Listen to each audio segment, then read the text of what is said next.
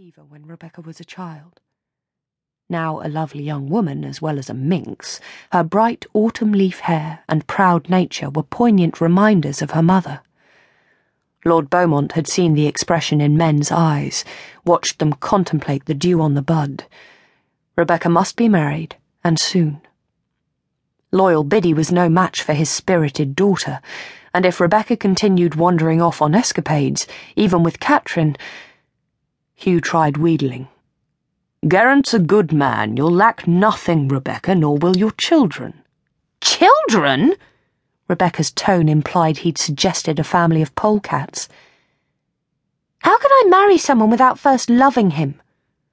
"My daughter, that's what your dear mother thought when we became betrothed. She'd convinced herself she couldn't possibly wed a fair-haired man. I had to gain her confidence until, like a shy young filly, she trusted me. After Reese was born, she thanked me for her flaxen-haired boy." His voice faltered. "In the fullness of time, you arrived, and we had 2 fine children." "But, Father, you're much more handsome than my Lord Geraint. While his left eye looks at my face, the right one peers over my shoulder." Her father hid a smile. "Imperfection is God-given, as is perfection. Looks are not of great importance in a man or a woman." Rebecca pounced. "So say you. A handsome man who married a beauty. How can you condemn your daughter to taking a toad to her bed?" "Hold your tongue, girl. Go to your quarters. You'll find marriage brings its own rewards, and any children of yours will be handsome, of that I'm certain." She'd pushed her father enough. Rebecca knew he was deaf to her views. He was also concerned about the local people's obsession with smuggling. The idea of such dangerous doings thrilled her. She and Catherine often whispered in the dark, the whiff of melting candle wax tickling their nostrils. What were they really like, these swarthy sailors bringing fragrant scents, fiery spices and rich tobacco? Which local men patrolled the smugglers' coves? Rebecca sought out her cousin, startling Catherine, who sat dreaming in her room. "He won't listen, Cat. I'd run away, but he'd fetch me back before nightfall. I long for something to happen, someone to help me." "Will you settle for a wager?" "What?" "I heard the servants talking last night," said Catherine. "I was outside the kitchen door giving Lol his supper."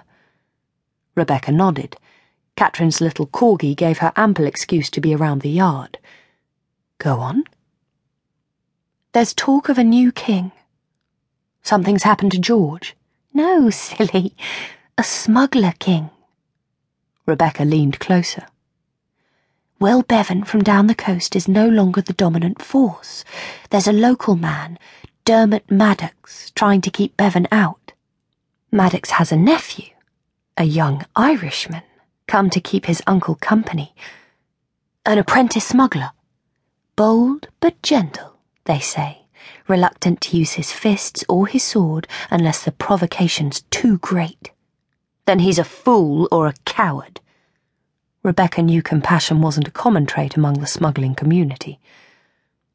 "He's known as a kind man who takes his share of bounty and distributes it. There are widows and old, sick folk thanking God for Jack Maddox's generosity." "I think," said Rebecca, "this Celtic Robin Hood sounds dreary. Maybe he's too puny to find a wife." "Biddy says he's pretty enough to eat." "She said that? She told me she was out walking the other afternoon and saw him riding along the bridleway. Biddy's not so old, you know." Catherine nudged Rebecca. "I think she's right." "You seen this Jack too?" "We both have," said Catherine. "Wasn't it only yesterday we ran off to the sand dunes? Remember the horseman on the shore?" "I recall him." Rebecca's expression was unreadable. "So, what's your wager?" "I wager you can't steal a kiss." A smile curved Rebecca's lips. "Of course it's only servants' gossip about his kindness," said Catherine hurriedly.